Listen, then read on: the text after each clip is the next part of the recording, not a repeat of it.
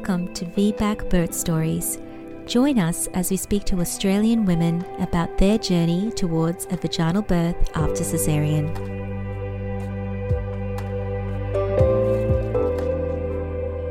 In Australia, the caesarean rate has risen to 36%.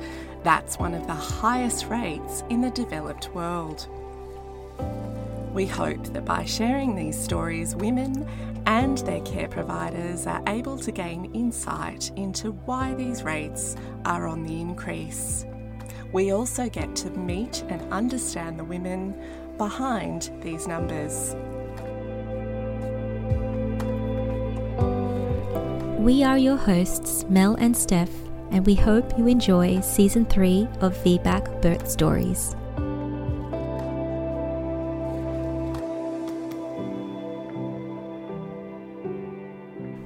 Hi everyone, I hope that you're well. Welcome to this week's episode of VBAC Birth Stories. Mel and I sat down recently with Jaihden, who's a Sydney-based mum of 2 girls. Jaihden experienced perinatal depression and anxiety, as well as postpartum depression. She bravely shares with us her story on how she navigated these periods. The experience inspired her to give back to women going through the same challenges. Jaihden sheds light and humour on some dark moments. She speaks about her challenges and blessings and how her husband and support team of health professionals kept her feeling safe through this time. For Jaihden, her primary caesarean didn't affect her frame of mind or make her any less of a mother. She just wanted to have the experience of a vaginal delivery the second time around. Jaihden's VBAC is really secondary to a story of immense personal growth, bravery, and the making of a mother. It's a lesson on how we can support mothers who do struggle, whether it be physical or mental, and the importance of creating a village that bolsters new mothers with the right support. Thank you so much, Jaihden, for sharing your very personal story with us this week. There's a slight language warning on this episode, but it's all in good humour, and we do hope you enjoy. This episode is brought to you by Made for Mums, uniquely crafted, practical hampers to support and nurture women during postpartum. Whether it is a first, second, or third baby, Made for Mums gift hampers are tailored to suit a mother's needs. Founded by this week's podcast guest, Jaihden, after the birth of her second child, the hampers are designed to make mums feel supported, nourished, and appreciated. But it's not only about hampers. Made for Mums also aims to build community and support for new mothers, a cause close to founder Jaihden's heart after her own experience of perinatal depression and anxiety and postpartum depression. Each hamper sold comes with exclusive online access to Genevieve Muir's Connected Parenting course, a course that explains why parenting can be so hard and also teaches new parents how to find the lightness and humour in it all. As well as this, with every hamper gifted, $5 will be donated by Made for Mums to Gidget Foundation Australia, a support service for new families struggling with parenthood. Be sure to visit the website madeformums.com.au to browse their beautifully crafted hampers, as well as connect with Made for Mums on Instagram to join their nurturing and growing community.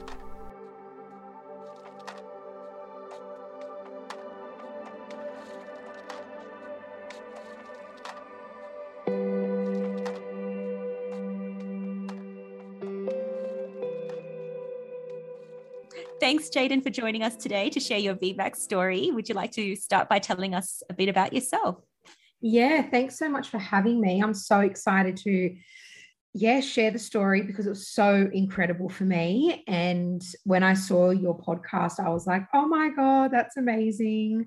So basically, I'm a mother to 2 beautiful little girls. Georgia, who's 3, she was a caesarean, an emergency caesarean delivery after 42 hours of labour. And then I've got little Ria, Maria Perry, who is 17 months old, and she was a VBAC.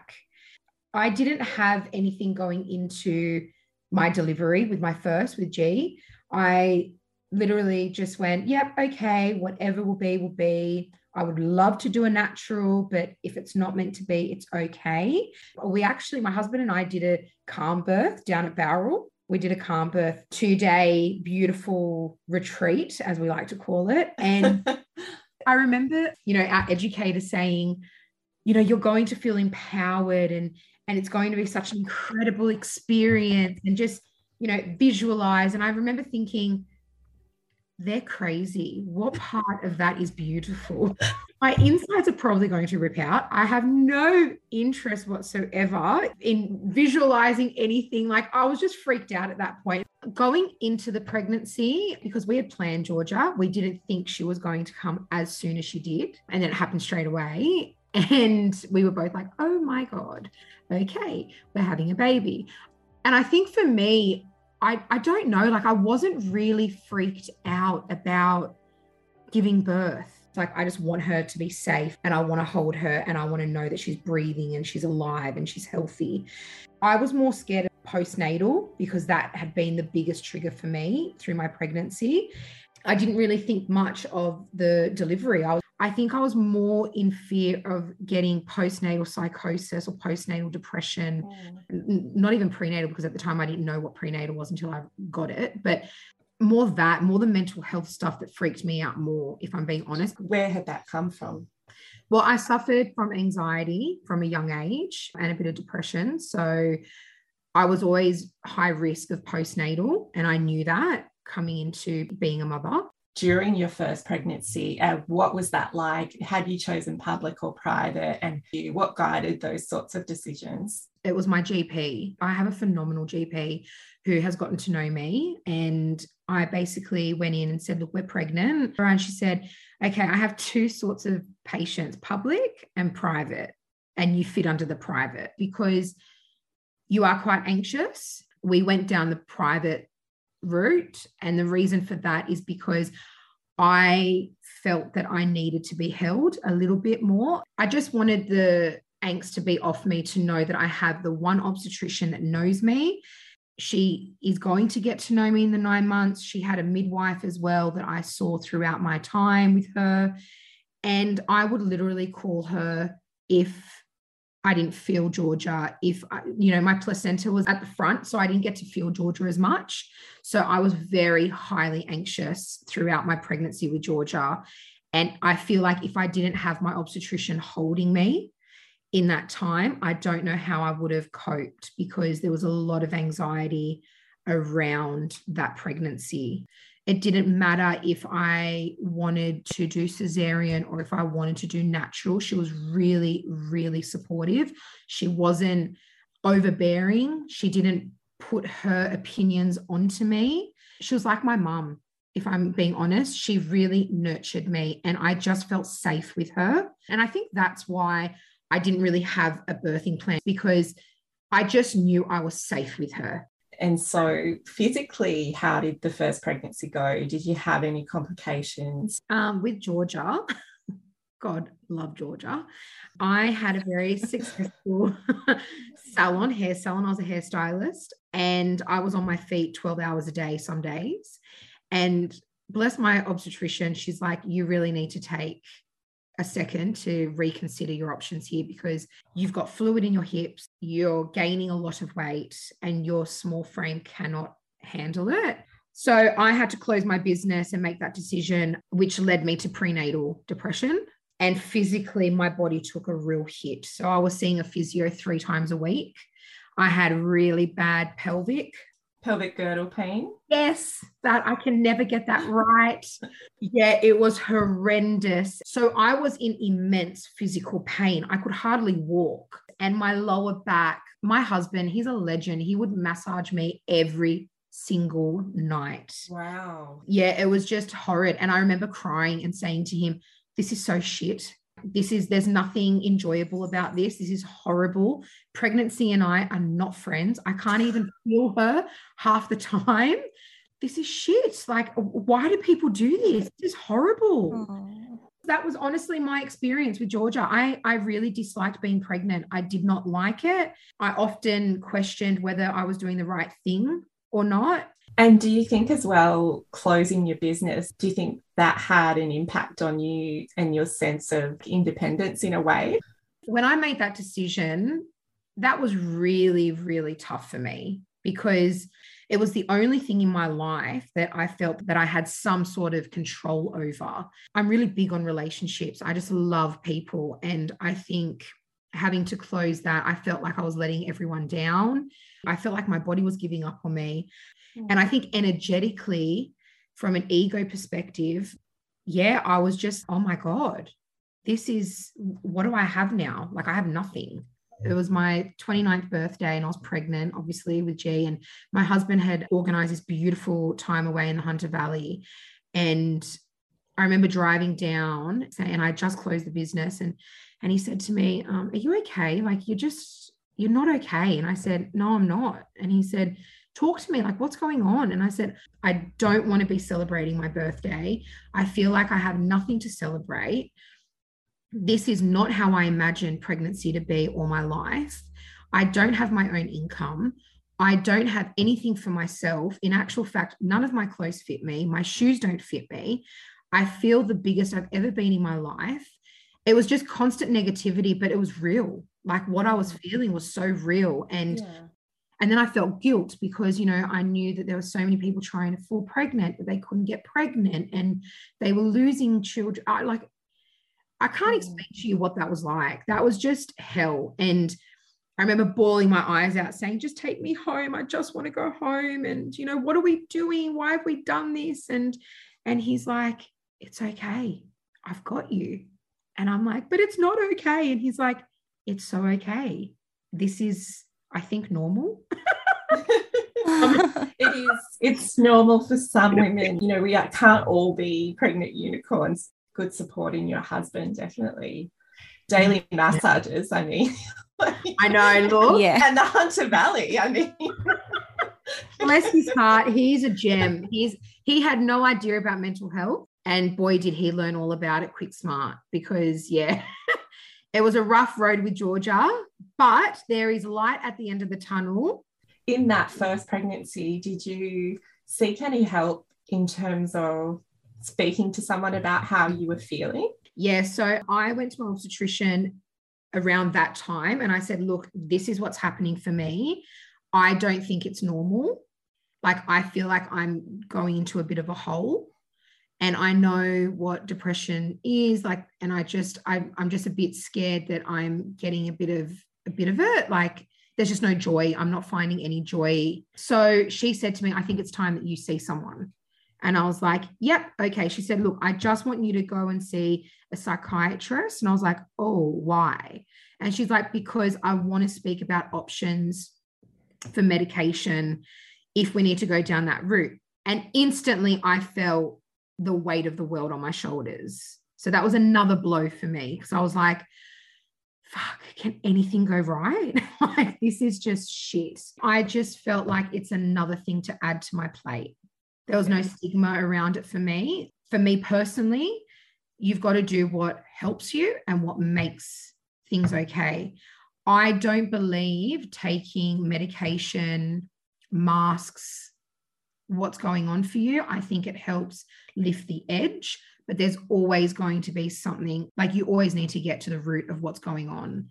And for me, a lot came up with my pregnancy. My mum raised me on her own. She's a really successful businesswoman. And, her success was having to leave me with my grandparents a lot of the time. So I was spoilt with love and spoilt with, with material things, but I didn't see my mum a lot of the time, so a lot of that came up for me in my pregnancy. When my ob said I need to see someone, I was totally open to it. I made the appointment straight away and I saw Rebecca, who's a psychiatrist, who's phenomenal. I've sent many people to her. I saw her and straight away she's like, look, we don't need to go down medication route now. I think you're just suffering from a bit of prenatal.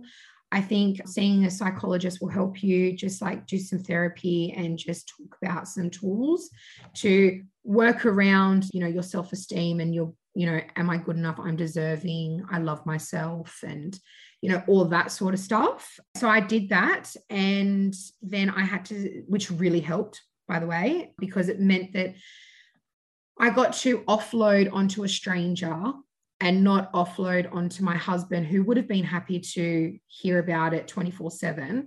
But I just think that being able to have that outlet and then get some tools around and some, clarification around why I'm feeling the way I'm feeling and how to prevent certain things, being triggers for me was really good. And that helped immensely. And I think it took about 3-4 weeks where I was like, okay, I'm starting to feel good. Like, this is great. Where's, there's a bit of light at this tunnel. And then I saw Rebecca at the end of my pregnancy just to discuss post-pregnancy and what we're going to do. We put a good plan into place. So I felt supported and I felt safe. It was at my last appointment with her. I think I was like due 2 weeks beforehand. And she's like, okay, I need to discuss postnatal psychosis. And I was like, what? And she's like, yes, I don't want to freak you out. Anyway, she went into it with me and it did freak me out because, you don't have to have anything. It does not discriminate. And I just thought, because I was on the journey of everything happening, I was like, this is going to be me. I'm like, Rebecca, I'm going to get it 100%. She's like, no, you're not. You don't know that. This is why I didn't say anything to you. And then I went back to my therapy sessions and I was like, no, catch the thought, breathe in, breathe out. Nothing's happening right now. Keep it in the present. Don't project. This is where we are right now. If I need to break it down into seconds, I'm literally breaking it down into seconds. What am I doing? So there was a lot of self-talk and a lot of I've got this, you've got this, Jaihden. Baby's safe, you're safe. All is safe in my world. I've got everyone around me. It's going to be okay. And lo and behold, I did not get it. Did you want to take us towards the end of that pregnancy? So it sounded like you were preparing yourself well for postpartum. So did that help with a lot of those fears in terms of going into the birth? Were you feeling more confident? Yeah, I think when it came down to, so I need to be induced because she was measuring fine on the ultrasound, but my tummy, I looked like I was having twins, triplets even. I kid you not, I could not walk. Like, it was incredible. And so my obstetrician was like, look, you're so uncomfortable. Let's get her out. Like, let's do an induction. And I was like, yes, let's do this. I'm so excited. I did no research on inductions. I did nothing. I'm not that mum. I did no research on caesareans. I did no research on VBAC. I did nothing. So we went in, I got induced. They put like a gel in me and they kept it there for the most time, which was 12 hours. And then they went up with a little prick in their finger and broke my waters.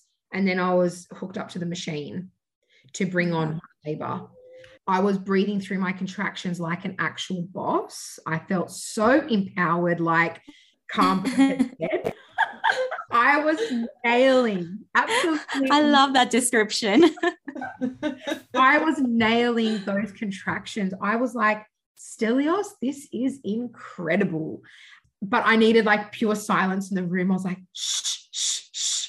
And everyone, like, you could hear it like a pin drop. That's how quiet the room was. But then my back labor kicked in and I had to go into the water. And so I went into the water and there's actually a photo of me in the shower holding the 2 rails and me like, obviously butt naked with like the monitor around my tummy, the happy gas, and me going, I've got this. Like, this is good. I'm still breathing. It's okay. I've got it. But then I was really tired. So I went into the bath and that was like, oh, I just wanted to relax and sleep. So they allowed you to use the bath while connected to the drip to be induced. Is that right? It was my left hand. Yeah. And I had it out. That's the first we've heard actually of a woman allowed to use the bath while being induced.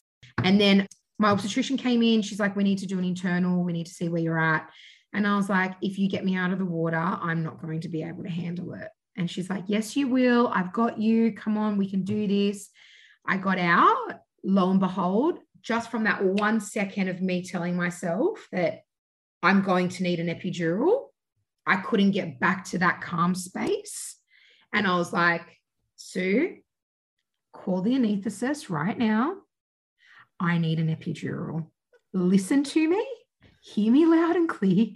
I need an epidural. She's like, okay, call for an epidural. So the epidural came So Georgia was on one side and we needed her to move to the middle. So it was really important that I didn't spend too much time on one side. I continuously had to move, but I fell asleep on the side that she was already on. When I woke up from a 6-hour sleep, which was pretty intense, I think it was 5 hours. Yeah, they did a handover with the hospital and the midwife didn't come in to wake me and change me. When I woke up, I was shivering. I could feel everything on my left side. The epidural was no longer working. I was like buzzing. There was nothing. And I was having a reaction to the epidural. My obstetrician came in. I was 9.5 centimeters. And at this point, I'd given up. I was not in a good place mentally, emotionally, physically. I could feel everything on my left side and I didn't feel safe. And that's when I said, okay, you need to call my obstetrician, bring her in. When she came in, she was like, okay, Jaihden, we've got 2 options. One, you've got a temperature of 41 degrees. So we need to get that down. Baby's heart rate is okay at this point, but it's causing stress. We need to get you either in the theatre to do a caesarean, or we wait until we get you to 10 centimeters and see if we can push. But I wouldn't recommend it. And at that point, I was like, push? What are you talking about? Get me in that theatre room right away. I did not want to, I couldn't even think. Like, we couldn't even have the conversation. They gave me some tablets, which I wouldn't be able to tell you what they are. I vomited them up straight away. My husband got suited up. My mother got suited up. My husband had the GoPro ready to go, went downstairs into theatre, went into the room where they prep you. And at that point, I felt like I was in a movie. I was screaming. I was hysterical. It was very full on. The midwives, like the nurses and stuff, had asked my husband to leave the room. I just saw fear. I was in utter fear. I was so scared. And my obstetrician, this is what I mean. I was so supported by her. She stopped everything, and because the cannula, it stopped working. So they had to put it in my other arm, but then blood went, it was like a movie scene. I'm telling you, blood went everywhere. It squirted. And then at that point where you said they asked your husband to leave the room, were you in theatre? No, I wasn't in theatre. I was in the prep. In the prep room, okay. So It's very sterile. It's very isolating. It's very cold. Yeah, I was scared shitless. Yeah. I was like, what's happening? And then my obstetrician, absolute incredible woman, stopped everyone. And she's such a calm person that she was such a boss in that theatre room. She just stopped everyone. And she's like, stop, bring her husband back in the room. And they're like, but Sue, and she said, my theatre, my patient. Bring him back. She needs support. And so they said, okay, like, I was like, oh my God, I love you so much. So what happened was, because my epidural stopped working, they said, we've got 2 options, a spinal. So we take it out, we do a spinal, or we do a general. Like, you have to go into general. And I said, do general. Like, I'm going to become paralyzed if you do a spinal. I can't stay still. I'm in that much pain because I probably was at 10 centimeters at that point. I was feeling everything on my left side only. And then she said, Jaihden, I need you to really collect your thoughts right now, because it's been really important to you that you have her on your chest. That was the one thing, that I did say. I don't care how it happens, but I want to have her on my chest. So she said, if I put you under general, you are not going to see your baby. You are going to be asleep. And at that point, I said, I don't care. I don't want to feel this anymore. I don't care what happens to either of us. I can't do this. We went in. She said, okay, no problem. And then they said, count backwards. And I don't remember anything. I just remember waking up in that theatre room on my own with 2 of the midwives talking amongst themselves. Them, seeing that I've woken up, and they've rushed over to me and said, hi, beautiful girl. And then my obstetrician's run in and said, congratulations, she's absolutely beautiful. She has your eyelashes. And I remember just looking up at her and going, is she fair or dark? And she's like, she's really dark. And I was like, okay, beautiful. And she said, you'll be able to see her. You just need to take some time.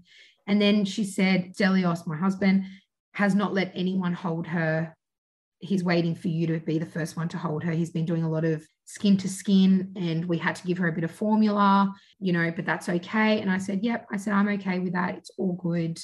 And then, I got to meet her 3.5 hours after she was born. I went up into the room, like she got wheeled into our room. People often say, they felt euphoria for the baby and it was like a wow moment. That didn't happen for me. That wow moment and that euphoria happened with me for my husband. Like I just saw this white light around him when he walked into the room, and I just went, geez, I am so in love with you. Like I just love you so much. Like I don't even think I loved you before this. What I'm feeling right now is just, whoa. I can't explain it. It was just this, I'm like, let me see her. But you, I love you. Oh, wow. And do you think part of that could have been because he was the one looking after Georgia and you just felt this overwhelming love for him and gratefulness that it was like he was protecting her until you could be there? Yeah, I think, and also I think just everything up to that moment, just like I get goosebumps just thinking about it. He's just an angel. He just holds me together. Like he holds the family together, Yeah, he's incredible, and he's an incredible father. And it just showed from day one. I went to sleep in immense pain, and I've woken up with a newborn baby. Like, excuse my French, but what the fuck just happened? Like now I'm responsible for this little human. And I thought I had all the knowledge and all the experience previously because I was so not scared about mothering because, I was made for it. That's what I thought, And then I've got this human who's mine, and I'm like, I don't know what to do. I just know that I need to love you and keep you fed. And I know you're going to have a really black, thick first poo, and that's okay. I'll do that one. Oh, I knew those things, but and then she got jaundice and she had to go into the special care, and that was for me. I had my first panic attack in over 3 years, 4 years even. I almost collapsed in the NICU department, and I remember the midwife looking at me and saying, "It's okay. This is a good thing. She's getting she's getting heat therapy. You don't want her to be in here for anything else. Like, this is a good thing." And I remember looking at the woman and going, this is not good. Like, she's alone. She's on her own. She needs her mum. I'm already abandoning her. Like, that's what my thought was. Mm. And then it was Stelios who, my husband, who I could not physically go down and see her because it just was too traumatic for me. So I would express and he would go down and feed her. I would express every 2 hours on the go because she couldn't get on me for 2 days because I couldn't go down there. Was it hard for you when you were down there? Did you worry that to you it felt like she was in there for something more serious and you were worried about her, and it was too hard for you to sort of see her and see, other babies in incubators and things like that? Yeah, like the hospital that we were at is so beautiful. The NICU apartment is never a nice department. It's really, it's a really sad time for families and a scary time.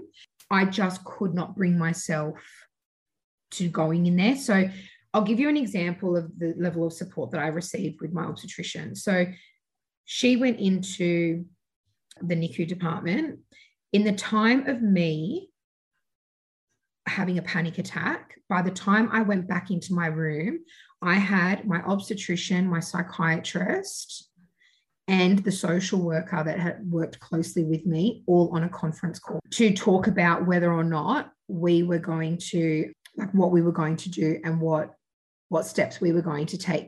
Were any decisions made in that meeting about your well-being mentally and what sorts of strategies were put in place?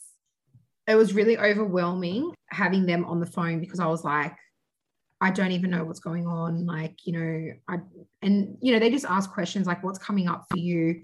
Why are you so frightened with her being down there? What are your thoughts? And just having that chat and then getting that reassurance that she's safe and she's okay really helped, because from that moment, that day, I had that conversation. I made an appointment to see Rebecca 2 weeks postpartum. And obviously I was seeing Sue, my obstetrician, 6 weeks postpartum. So the reason why she wanted me to see her at 2 weeks was because she wanted to be very careful whether or not I was suffering from baby blues, which is super common, or if it was a little bit more than that. We made that decision, and just having that appointment locked in for me mentally, I think it just went, yep, okay, there's a plan. That changed everything, because I was then able to go down to the NICU ward and feed her on my boob. And I remember my husband just being so proud of me. He was like, this is huge for you. Like, you should be so proud of yourself. See, you're already an incredible mom. Like, you're putting your stuff aside for her. Like, you know, this is amazing, and blah, blah, blah. And I look back at that now, you know, 3 years on, and I think, oh my God, Jaihden, really? Like, that's a good thing that she was in there. Like, you know, yeah. But at the time, it was like you were taking my child away. Like, I'm not kidding you. I remember taking her into the ward, coming back to our room, looking at the empty bed. Like, I can visualize it right now. And I felt grief. I felt like something had just happened to my baby and that she was not coming back. And I don't wish that upon anyone. Like, it was horrible. But, you know, then the social worker at the hospital, Deb, who I absolutely love to pieces, my God, she basically said to me, would it have been easier for you had you have had a little tour of the NICU ward and gotten some, you know, not just been thrown straight in there, you know, and gotten some background on what it would look like, what it would be like? And I said, absolutely, because I literally got told that she had jaundice. I didn't know that she was going to be in an incubator, and I didn't know that she was going to wear little goggles on her face. So that, to me, I was like, and she was going to be naked in this like little solarium. And I was like, you know what? None of this is okay. I think it is really hard when you get separated from a baby, particularly your first baby. I guess you don't know any differently, but then it's quite difficult because it's not what you expect. What did your obstetrician explain to you about the birth? I got the impression that the main reason for induction was a suspected larger baby. Was that the main reason? And how much did Georgia weigh? She only weighed 3.3 kilos. So she was a normal baby. And also we also got told that the reason the epidural stopped working because there was a glitch in the epidural. There was like it had bended, if that makes any sort of sense. So it stopped working. And I think that was due to me being on my side the whole time, or I don't know. That's still a mystery. So yeah, really uncommon. But of course it happened to me, and that's okay. We got through it. The recovery for the caesarean was really easy. I don't even have much of a scar today. Georgia came home and the discharge was basically to keep up with Beck, to see where we go from there, and then see Sue at 6 weeks. In terms of feeding, were you going to express and sort of try and feed her? I stayed at the hospital for 7 nights. So they extended my stay just to keep an eye on my mental health and to keep an eye on me and G. My milk came in. That was okay, but it wasn't enough to feed Georgia. So I was doing a combination of formula, but I pumped around the clock for 6 weeks straight, 2.5 to 3 hours just to get my milk in. And look, it worked to a degree, but I was mixed feeding. I think for me personally, I've never been one to get really like Stelios in the hospital. I was like, you know, squirting the colostrum out and he was putting it in the syringe. And as he pushed it up, the whole colostrum got lost. Like he squirted all of it out and it went onto the wall of the hospital. And I remember the midwife coming in and saying, okay, so where is it? And I'm like, well, it's all over the wall, but it's okay. We'll get more. And she looked at me, she goes, Jaihden, you're a funny one. you cry over things that usually people would not cry over. But the things that people usually cry and get very affected by, i.e. colostrum on the floor or on the wall, you're not crying over, like you're really relaxed about. Yeah. So I think for me, I was very relaxed about the breastfeeding journey because I was like, you know what? My pediatrician said to me, breast is best, but food is better. So if you're giving her food and she's meeting her milestones and she's hitting those targets, you're doing a great job. She'll still thrive. And that's what I think the messaging, it would definitely be helpful to know that for women who've really tried, and you really did try. I tried everything. I had nipple shields. I had everything. Okay, so then you moved to formula, and then did you feel like that felt a relief once you moved to formula? Did you feel like you were starting to get more of in a routine and start to feel like, okay, I've kind of got this mum thing down packed a bit more now? Basically, we went to Europe when she was 8 weeks old to be a best man. My husband needed to be the best man for his best friend. So we went to Greece at 8 weeks old. And this was around the time that I was really struggling mentally. I think because I was just, pumping around the clock. My boobs weren't working. I was on a nipple shield. She had a tongue tie, so we had to go and take her to a specialist. They wanted to snip, but we were going to Europe, and if there were complications, I didn't feel safe taking her to a hospital there, and there was just too much going on. So I decided not to get the snip, do the nipple shield instead. It was really overwhelming because I didn't know anything. I didn't know that I would have to pump around the clock. I didn't know that I had to use a nipple shield and get used to that, let alone get used to having her on my boob. So there was a lot of stuff going on for me. And then 8 weeks, we went to Europe, and I was so anxious because I was like, what am I going to do on the plane if my boob's not enough? So I brought all the bottles, all the formula. It was the best thing that happened because I had to use, I believe that things happen for a reason. And I'm a strong believer that the universe gives you what you can handle, nothing ever more. So if someone's going through something really, really tough, know that you can get through it, because you wouldn't be going through it if the universe didn't believe that you could get through it. So, I always remind myself of that when things are hitting the fan. We changed her formula in Europe, and she started sleeping through the night. Now, I'm not putting it as formula, okay? But I think I was much more relaxed when we went to Europe. I was outside of my four walls. I had my mother-in-law by my side. We were in another country. I just got to disconnect from everything and just be with my husband and my daughter. And I don't know, I was just so much more relaxed when I was over there. And it was the best thing I ever did for my daughter, for my husband, for us. It was incredible. And then from there is when I started really getting confident. I was starting to nail, this motherhood, grasping it and going, okay, you know what? If I can travel 27 hours abroad with an 8-week-old, I've got this. It's okay. If I'm going to the bathroom with that Bjorn in front of me and her on me, it's not ideal, but I've got this. It's okay. Going overseas sort of gave you that perspective shift. And did that actually really help your mental state? Yeah, look, it really, truly, truly did. It's not to say that I didn't have some low points. I got postnatal, which I'm very open about on Made for Mums. That was really hard for me. Yeah, it was actually after we got back from Europe and I went back to my four walls. I don't know, I just got this overwhelm. Did you find that after your husband went back to work and the rest of the world went back to their routine, that was when it hit? Yeah, and you just took the words out of my mouth. It was so my husband went back to work a week after we got back from Europe. So Georgia was around 12 weeks. And I was okay for the first week. There's actually a post on Instagram that I've got on my personal that's like, yay, have managed to take Bub for a walk on my own, go me. I was really proud of myself.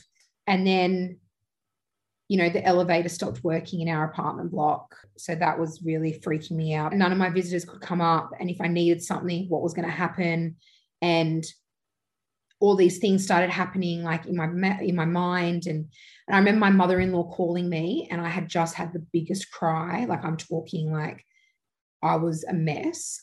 And I'd called my husband and said, I'm struggling. I need you home. And he's like, I'm on my way. And my mother-in-law called me straight after and said, hi, darling, I just want to check to see how you and Baba. I'm like, yeah, we're really good. All's good. And it was the first time I'd ever lied about how I felt. And I don't know why I did. I just didn't want to hear it. I didn't want to speak of it. I just wanted to be left alone. And I wanted to be in my four walls, not having to explain anything to anyone because I couldn't explain what I was feeling. I didn't know. It was scary for me. And that's when she rocked up to my house and I just burst into tears. And I said to her, I want to live with you guys. And she's like, yes, come, please come and live with us. You know, because I knew that they only had a year left before they went back to Greece. And I thought, you know what? I just want to be with them. While my husband's at work, you know, they can help me. I can get some extra support. And we did. That's what we did. We moved in with them. And it was a godsend for me. And at that moment, I remember calling Rebecca and saying, I need to see you. And she said to me in that session, this is no longer baby blues. Let's talk medication. So, you know, going on the medication really helped. And for me personally, it just took the edge off the intensity of what I was feeling. I was still feeling a lot of things, but for me, it just helped me regulate my highs and lows. I wasn't having as many roller coaster feelings. It's not a long-term fix, but just to help me through this postpartum, I need it. You know, my daughter needed me. My husband needed me. When did you feel ready to have another baby? What was your mental sort of state like by the time you sort of felt ready to, I guess, get pregnant again, or was that planned? Yeah, that was definitely little baby Maria. She's my angel. She was definitely planned. I had the support of my in-laws. We were still living with my in-laws. Georgia, she was walking, you know, she was starting to talk a little bit. And I said to my husband, you know, should we go for baby number 2? And he's like, oh my God. I said, well, you know, I want them close. I don't want them far apart. And he's like, and I said, you know, I feel like I'm in a really good headspace. I feel like, you know, we're good. Like, let's do it. And he's like, all right, let's talk to Sue. Let's talk to everyone and, you know, see if they're on board and what they think, whether it's too soon or, you know, and evidently, like, you know, it's up to us at the end of the day, but we just wanted to have a chat with our health team and just see, you know, what they think of it. And yeah, they were all on board. Like, you know, my obstetrician's like, what do you want to do? And I said, I want to have a VBAC. She's like, yes, let's do it. She was so supportive. She was like, yes, I definitely think you can do it because you got to 9.5 centimeters. Yes, you needed a little bit of help, but had we have not done the induction, we would not have known whether or not, you know, you could have done that on your own maybe. She said, I'm more than happy to get you to 39 weeks without an induction. Like, I'm happy to do that. Let's see how your body goes. And let's prep for it. She needed to get surgery on her brain because she had a tumor. So I didn't have her as my obstetrician, which was a real tough moment for me because I didn't know whether or not I was going to gel with my new obstetrician that came recommended by her that was taking over her practice for the time. But luckily enough, things went well and I wasn't as anxious with Maria as I was with Georgia. My placenta was at the back, so I felt her 24/7, which I think for me mentally changed everything. It was a much more cruisy pregnancy. I forgot I was pregnant half the time. In actual fact, I looked amazing when I was pregnant with Maria. I felt amazing. I looked amazing. I got complimented all the time. I was running, I was jogging, and mind you, I got gestational diabetes, so I had to like do insulin. It didn't faze me. I was like, okay, you know what? It's all good. We've got this. And I wasn't on medication in my pregnancy. Like, I came off my medication and we just had a plan to go on medication the moment I have her, like just to help me a little bit if I needed it. We went in the 21st of August. I went in with a few cramps. My mucus plug had come out. And I said to Stelios, I was like, okay, it's happening. Like, my body is going into labor. I got acupuncture. I was bouncing on that ball 24/7. We had sex. It was all on. Did you have an induction day booked in for this Yes. VBAC? And you were trying, I guess, for your body to go into spontaneous labor. Yes. So you were doing acupuncture during this pregnancy. Anything else? Obviously, you were running, so you were fit. Did you do any other preparation mentally for the VBAC? I didn't do a lot of mental preparation. I didn't have the time. I had Georgia. Physical preparation, when I say I was running, I wasn't any Kathy Freeman. I was like literally running around with Georgia. I love that description. Yeah. Like there was no like professional athlete. I was just running around my toddler. But it's true. Like it actually is true. You spend so much time running around your little toddlers that it can be, it's counting as exercise. Yeah. That's it. Totally. I'm so owning that. But, I just wanted to make that very clear to the listeners. Yes. So with Maria, I was just more like, yeah, we're doing it. Like there was no other option, actually. I just manifested it. I just went, we are doing a VBAC, to the point where everyone was like, okay, but we also need to talk about, whether you don't have the VBAC. And I'm like, yep, we can talk about that. We all know where that's going to lead me to. So that's okay. We already got that covered with the first pregnancy. Let's talk VBAC. We are getting a VBAC. I'm getting that VBAC. I'm getting it. Then I joined, the VBAC stories like on Facebook. Like VBAC Australia support group. Is that what you're thinking? Yeah. And, there were lots of stories in there. And I think I was probably one of the few that really, spoke highly of my obstetrician and said that she's really supportive and stuff. And I then went into hospital. I called Sue because she had overcome all her chemo and everything by the time that I was ready to give birth, which I was so fortunate for because I just wanted her to deliver my baby. She said to me, look, go into the hospital, get her measured because I had gestational diabetes as well. She's like, I just want you to go in, make sure you bring everything with you. And then, I'll call the hospital to stay updated. I said, okay, cool. Went in and they're like, look, you've dilated 2 centimeters, but you're getting induced tomorrow. You could go into labor tonight. There's a lot of mucus coming out. You can either go home and rest or you can stay because you're in here tomorrow morning anyway for the induction. And I said to my husband, what do you want to do? Secretly, I just wanted to stay at the hospital because I was like, let's get this going. Like, I'm excited. And he's like, well, let's go home. Like, we can sleep in the bed. Like, we can relax. And I was like, no, actually, let's stay. And he's like, okay, don't know why you asked, but let's stay. Perfect. So we ended up staying at the hospital. We FaceTimed Georgia. We told her that, we'll be bringing home her baby sister. She stayed with my mum. It was COVID. So I was really anxious about leaving Georgia. Again, the abandonment came up for me. So I think for me, I did a lot of mental preparation around that. And that looked like, really involving her in the pregnancy. And like, when Maria would kick, I would, put her hand on my tummy and I would really, really involve her in the whole pregnancy aspect and always talk to her about the baby and say that, you're going to be with Yaya for 4 days. How exciting, really talk it up. So it was more so I'm bringing her home something for her to have forever.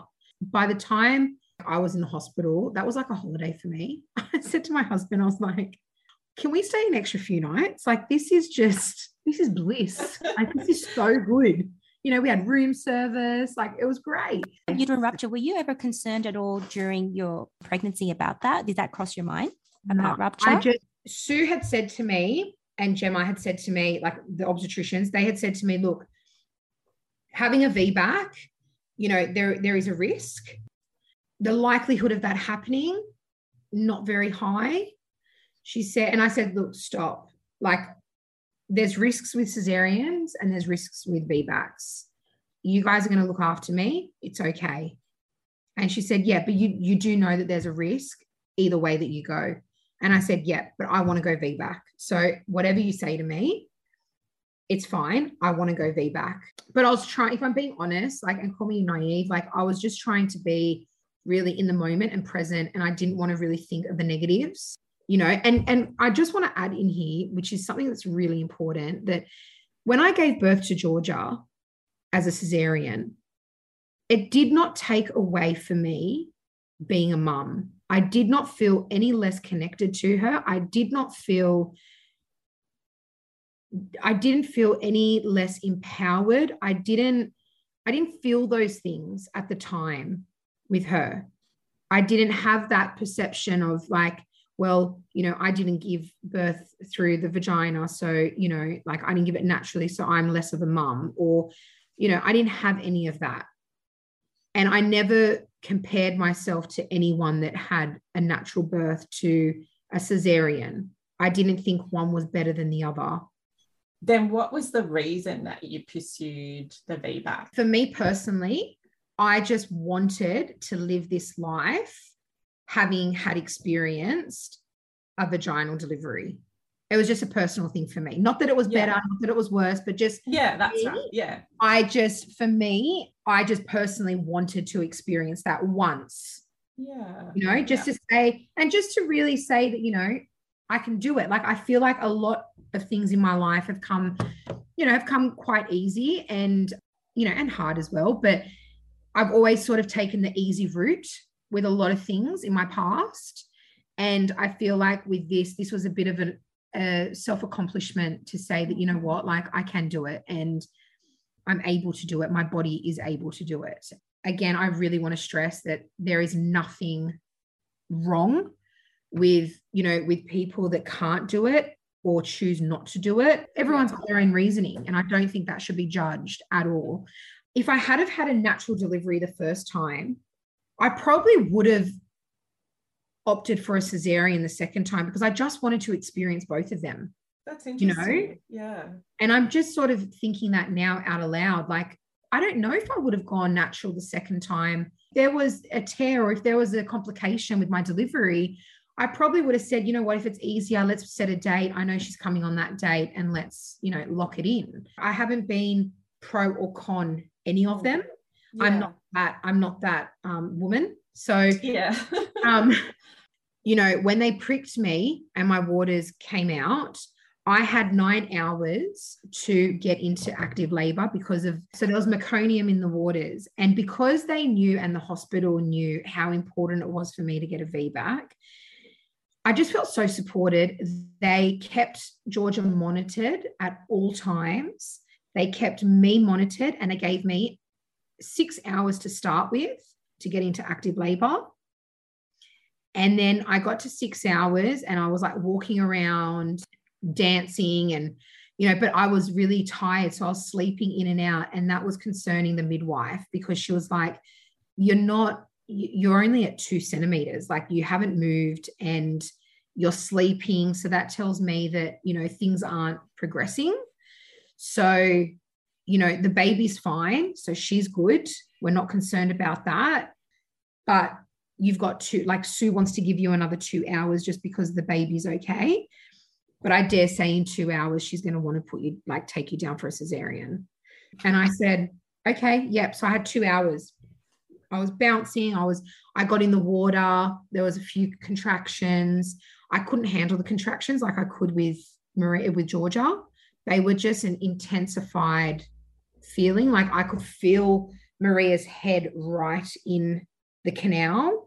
I didn't do any calm birth before that. I didn't do anything. So I was really out of my depth. I wanted to get out of the bath. And because it was COVID, I only had my husband in the room. Normally, I had my mum, my mother-in-law, and my grandmother. So the midwives, they were great.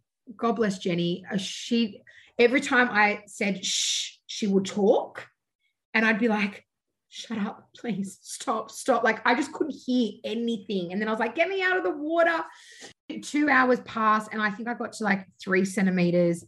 And she said, I need to call Sue and let her know that you've only moved to 3 centimeters. It's been 9 hours. And that's when I broke down. And I said, I don't want a caesarean, please. She goes, what have you, have you done everything? I said, I've done everything. She said, have you, done some nipple work? And have you tried to get some colostrum out? And I said, no, I actually haven't done that. But I was doing that up until my pregnancy anyway, because of my gestational diabetes for bub. Well, as I started on my right boob, I was getting severe contractions. Then I went on to my left boob. Oh my God, get me the happy gas. And then everything went from 0 to 100. So my boobs worked their magic. And I That's amazing. I got into that spontaneous labor. Let's not call it spontaneous, because let me tell you, a bloody 9 hours of hard work went into that. And so we got there, and then I got my epidural, and then I could still feel it. In actual fact, I was with Georgia. I was like a beautiful patient. I was very calm, cool, and collected. With Maria, I was like, no, you guys don't know what you're doing. Like, no, you can't put the epidural through my vein on my hand. It doesn't work. You're not listening to me. And the anesthetist was brilliant. He just grabbed my hand and went bang, put it straight into my hand. And he's like, sorry, what did you say? It wasn't going to work. And I was like, oh my God, you're a lifesaver, because the arm was really annoying. It was just horrible. He was brilliant. I got to go in and out of sleep, and I could still feel some contractions, which was great. They allowed me to have a second support person, and that was going to be my grandmother. But due to COVID, they suggested, due to her age, it wasn't a safe place for her to come. I think it was like 11 p.m. I called my best friend, who's the godmother of my children, and she said, what's happening? What's going on? And I said, I need you. And she's like, I'm on my way. Do not get that cesarean. I'm like, I think I'm going to get the cesarean. She's like, no, I'm on my way. So sorry, this was before the epidural. Sorry. And then she came in. And the reason why I called her is because my husband, he's so supportive that I needed someone a bit brutal. At that point, he's really nurturing and really like loving, and he's not going to sit there and say to me, you're getting that VBAC whether you like it or not. Whereas she came in and she's like, you're getting that VBAC. I did not come here for you to have a cesarean. Do you understand? You're really going to piss me off that I left my baby. I left everything for you to have a cesarean. And I was like, oh my God, there's pressure. Like, I need to do this. Like, yes, I can do this. It's okay. So I got my epidural. Jaihden, when you got the epidural, like what was the turning point that you said, I need to have the epidural, and how many centimeters were you when you got it? I think I was 3.5 centimeters. I was a wuss. Sorry. Like, not that I was a wuss. I'm not, No. Some people get it like, not straight away. Some people get it straight away. But if I could have gotten this delivery, if I could have gotten it like as soon as I felt it, I would have done it straight sooner. Yeah, I actually made a comment that the contractions felt even more intense, would you say, than the induction? They were so intense. I felt everything. And let me tell you, a lot earlier than Georgia. And it was, wow, it was painful. But it was a good pain. Like, it wasn't something that I would do it again tomorrow. Like the whole VBAC experience was incredible, because after my epidural came in, like I was tossing and turning, like I knew what to do, what not to do. Plus I had my best friend there, and my husband. So they were laughing, they were taking video. Like, it was just a really awesome experience. And then they came in to give me, like, just to check where I was at. And she's like, okay, you're 10 centimeters. I'm going to prep you for pushing. And I was like, oh, what? What do you mean? I was so excited because I felt like I needed to do a poo. I was like, I really need to go to the bathroom. She's like, no, you don't.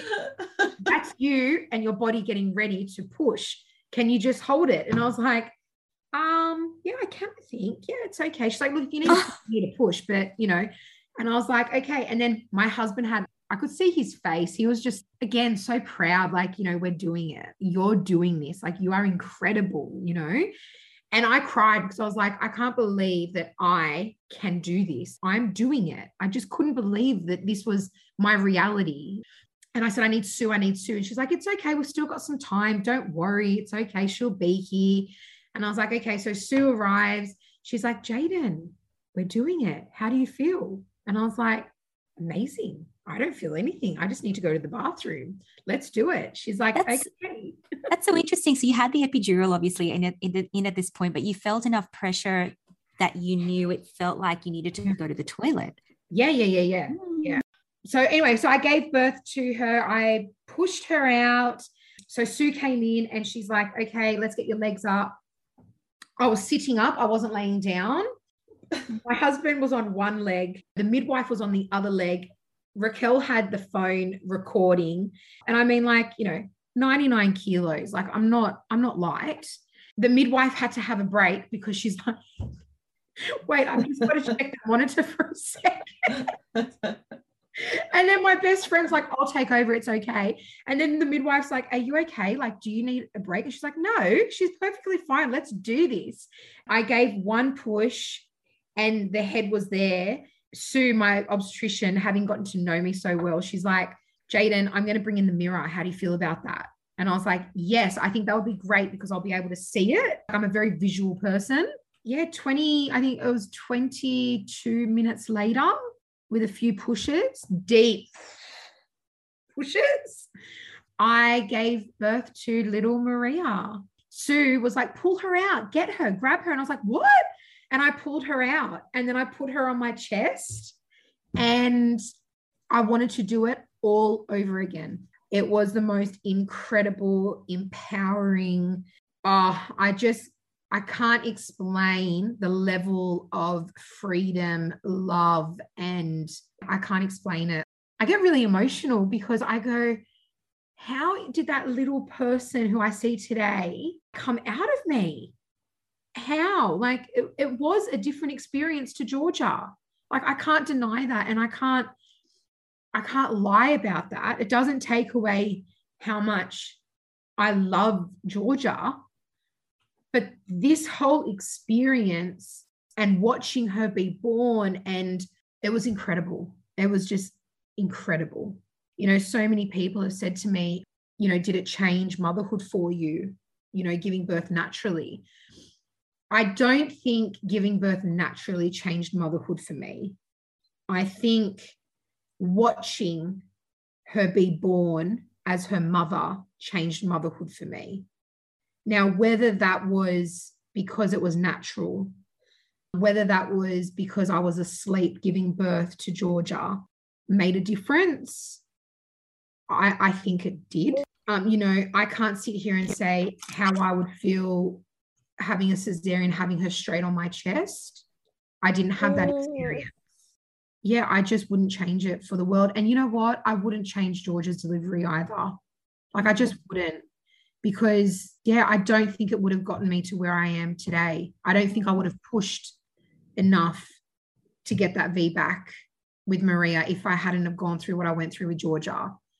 With Maria, she had to go into the NICU ward as well because of her oxygen levels and stuff. So, you know, there was a bit of chaos there, but it was fine. You know, it was just a lot more manageable. And, you know, do I put that down to being medicated and having that edge? Possibly, because I did start my medication a week before giving birth. I just think giving birth is such a personal experience. And I think every single person's story is so unique and so incredible. Like, I think we're just superhumans. The other thing I actually wanted to ask you was about your recovery, I suppose, from the birth. Did you tear with this birth? Yeah, I did. I had a second degree tear, which was fine.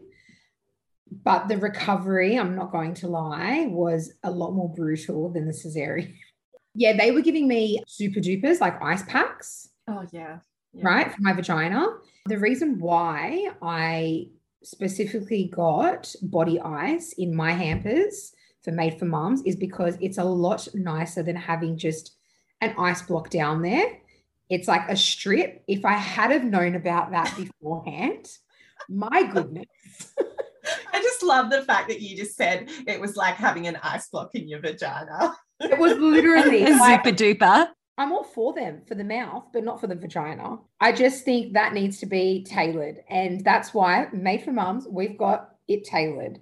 So I think I had a lot of that going on and like swapping it around and, you know, and then I had to like sit with a towel in a circle because my bottom couldn't like sit on the floor. And I remember saying to my husband, shit, like you give birth and then you've got to go through this straight after it. Like this is wow. Yeah, I think it took me about 6 weeks to properly sit down. It felt like I had a ball just constantly stuck in between my bottom and my vagina. And every time I sat down, the ball would not budge. And that's the best way I can explain it. Because I had no hemorrhoids. Like my girlfriend was like, you didn't poo yourself and you got no hemorrhoids. And you popped her out in like 22 minutes. You're a mole. Like, honestly. So that was, that was my experience with the postpartum. So tell us about breastfeeding this time around, or bottle feeding. What happened there?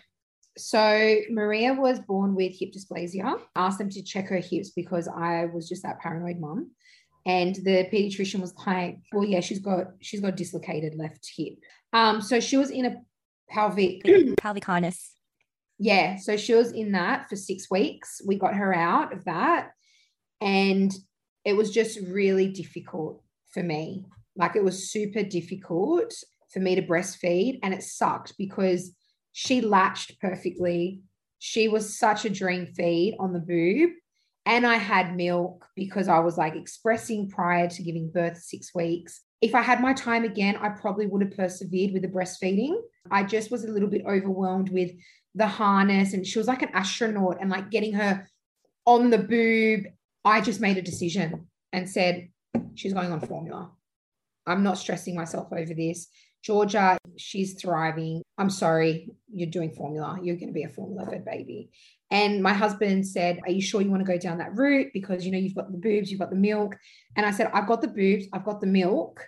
I don't have the time to pump like I did with Georgia. And I don't have the energy to, it was so awkward. Like, have you ever tried breastfeeding a baby that's fully harnessed? She looks like she looks like an astronaut. Yeah. and I'm not kidding. My Valeria actually had that. Yeah. Oh, really? She was in a pelvic harness. And I've got a funny photo of me breastfeeding her, and she does look like a little astronaut. Legs are off to the side, looks like a little froggy. And I remember that was hard to adjust to, with the harness. And being for me, it was my first time as well, a first time mum. But I understand. I think that's why I said, like, if I had my time again, I probably would have persevered. There's a part of me that wishes I had persevered with Maria. I made the decision at the time, and it was the right decision at the time. And look, she doesn't stop eating. She's a machine. She is a little bulldozer.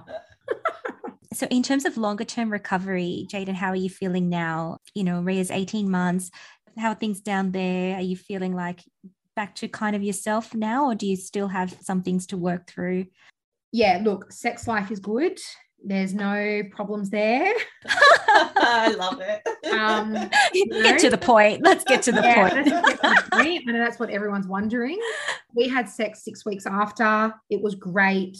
In actual fact, I heard stories that, it was a lot better. I can't really say that because we've always had really good intercourse. But yes, it did feel a lot tighter. But yeah, no, everything's great down there. Okay, that's good to know. Because how you mentioned that you felt like there was a ball in between, like your penis and stuff. That all kind of disappeared over time, and you didn't see anyone in particular to try and work through that or anything. No, okay. I wasn't letting anyone go near there. That wasn't okay. So look, sex life, do we wish we had more of it? Let's be real. Absolutely.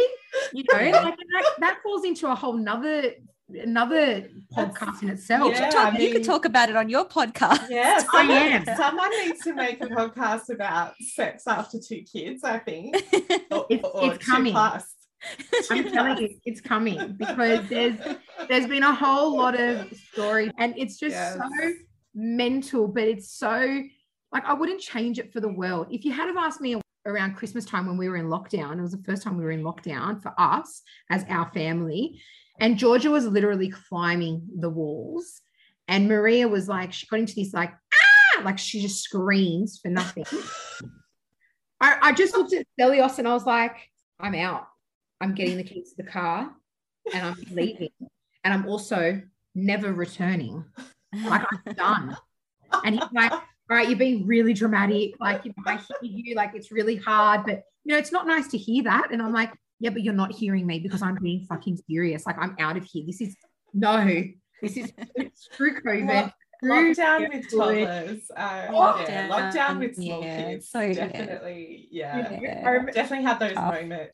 I don't want people to think that, the way that I see things is the way that it should be, because that's not what I'm saying. It's just my personal experience. That's exactly right. And that's what we hear women who do come on the podcast. They do talk about it from like their own experience. And it's just really interesting to hear though, because it is your experience, it is your story, and it's unique. And that's what's kind of cool about the podcast and listening to stories, is because, you know, what you went through with the general anaesthetic, that's a traumatic experience to some women, you know, but in your scenario, it sounds like you had a really great connection with your obstetrician. It sounds like she was the right fit for you and for your ideas. I know you weren't really set on a particular type of birth, but she supported you in whatever you wanted. It sounds like it really helped with your mental state in the pregnancy, and having someone, you didn't have that extra battle of having to argue or having to, you know, that extra stress that some women do have with their care provider because there's a mismatch. Your obstetrician was a really good fit for you. She was on your side. Yeah. It sounded like she had your back through that process. Through everything. I wanted to ask you about your business and about Made for Mums. How did this come about? So Made for Mums came from my other best friend, Laura, saying to me that she's going to put together a hamper of all the things that I used with Georgia that I didn't know that caused me a lot of angst, which was like, you know, the hucker, the nipple shields, you know, nipple pads and things like that, like just real practical things that I got to learn in my motherhood journey with Georgia that I wasn't aware of. And I was like, that is such a brilliant idea. And yes, please. Thank you very much. So she was like, you know, I'm going to get you some undies that you put on and then you can just like dispose them. And, you know, I just basically said, you know, there's so many beautiful hampers out there and there's so many beautiful things, but there's not a lot of practicality in those beautiful hampers. Like with Georgia, bringing her home, we had so many gifts, so many flowers, so many things. They just weren't practical. Chocolate was super practical. Loved it. Donuts, all that jazz. Great. I basically said to my husband, I think I'm going to put together some practical hampers for mums and really offer what I found really practical for me, which was like, you know, a water bottle because I was so thirsty whilst I was breastfeeding, hair elastics because I could never find hair elastics, you know, dry shampoo because when those random visitors would come over, I hadn't washed my hair in 3 days. So quick bit of dry shampoo and I looked fab, you know. Sometimes I'd forget to eat. So I found a really beautiful mum and daughter duo that own smoothie bombs. Then we've got Mummy Village. So Mummy Village, it's coming soon. And there you'll find our own podcast, which I'm super excited to launch. And we've got recipes and we've got a directory and lots of other things that you'll see in the time to come. But I think for me, it's something that's really close to home. I've teamed up with Gidget Foundation because they helped me with my journey through motherhood. Per hamper that's sold, there's a $5 donation that goes to Gidget House Foundation. So every hamper that gets sold, they get $5 plus. With every hamper that's sold, they get Genevieve Muir, who I don't know if you guys have heard of her, Connected Parenting. She's incredible. And when they're buying from, you know, from my website, they're not only supporting other families with Gidget House Foundation, but they're also supporting, you know, my family as a Sydney mum, and they're also giving back. What you're doing is really great, knowing that when you're supporting your business, you're also supporting Gidget Foundation and things that helped you on your journey. The hampers are actually really beautiful as well. And I like how they're tailored to different needs. It was so great to meet you. Thank you for talking to us. It was really lovely to hear your story and all about your business and how you've overcome the challenges that you did experience during your prenatal and postnatal period. So I think that a lot of our listeners will find that comforting and inspiring. So thank you. And thank you for having me. Thank you for listening to this feedback journey. If you like the show, please subscribe, leave us a review, or consider joining our Patreon. We thank you very much for your support.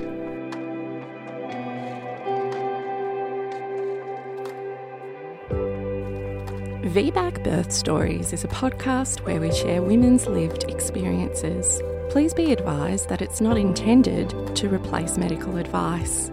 If you have any concerns at all during your pregnancy, please always speak to your healthcare provider.